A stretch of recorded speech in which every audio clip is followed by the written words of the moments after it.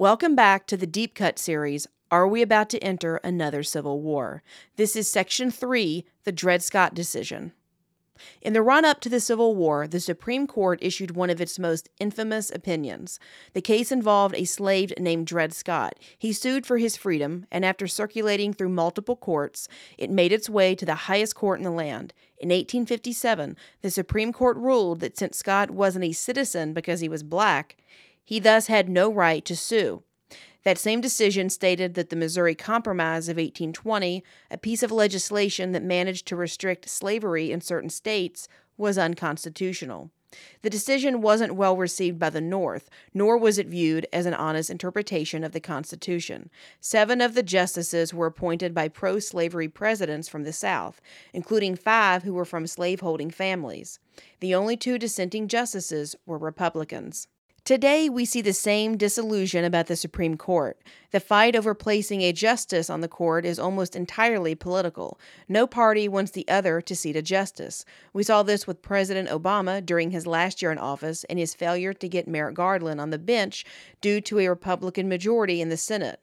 We saw this fight bubble up again for each of President Trump's 3 picks. And the rage of Amy Coney Barrett solidifying a conservative majority sent Democrats into shrill whining, proclaiming that President Trump appointing her just before the election was somehow unfair.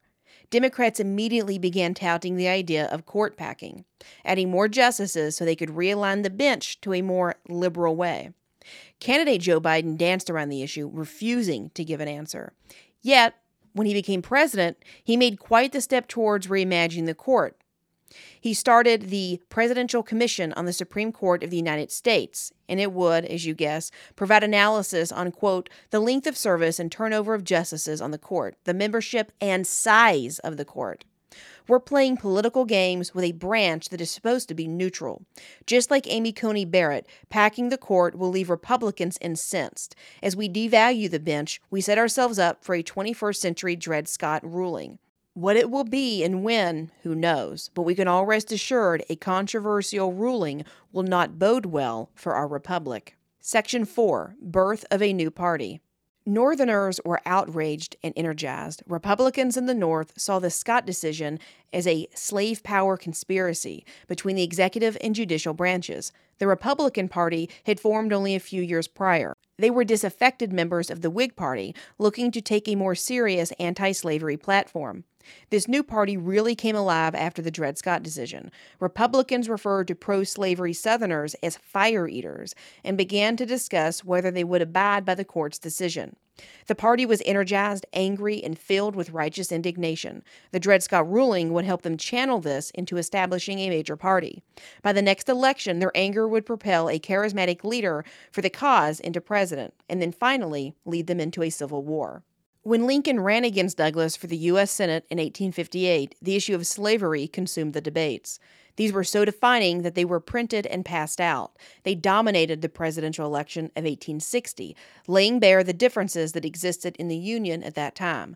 We can see some similarities between Lincoln's ascension and Trump. He rode the America First wave all the way to the White House, pushing the idea of Americanism over globalism. He championed individualism at a time when we had just seen 2 terms of collectivist ideas in President Obama. In 2015, Donald Trump descended into the political scene on an escalator, and he's been dominating politics ever since. Just like abolitionists found their leader in Lincoln, the forgotten working-class American people found a hero in Trump. The Republican Party quickly rebranded and became the Trump Party. The disdain for government power from the 2016 Trump voter has morphed into a pushback of the prevailing pandemic narrative.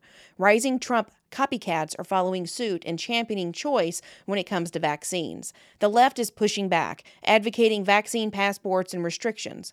As the new Trump Republican Party remains energized, how long before it runs headfirst into the left and President Biden?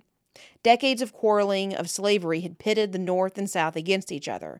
They tried several compromises to limit slavery, but no one was satisfied. The Republican Party split over the issue, demanding that abolition become their new doctrine. Then the 1860 election arrived, and anti-slavery New Republican Party candidate Abraham Lincoln won. That sure didn't help ease tensions in the Union. The issue of slavery was hot, but the election itself became the final tear that ripped the nation in two. Much like the 2020 election, half the country didn't recognize it as legitimate. And so begins a story we are all too familiar with. This concludes part 4 of our series, Are We About to Enter Another Civil War? Be sure to tune in next week for part 5, A Turbulent and Illegitimate Election.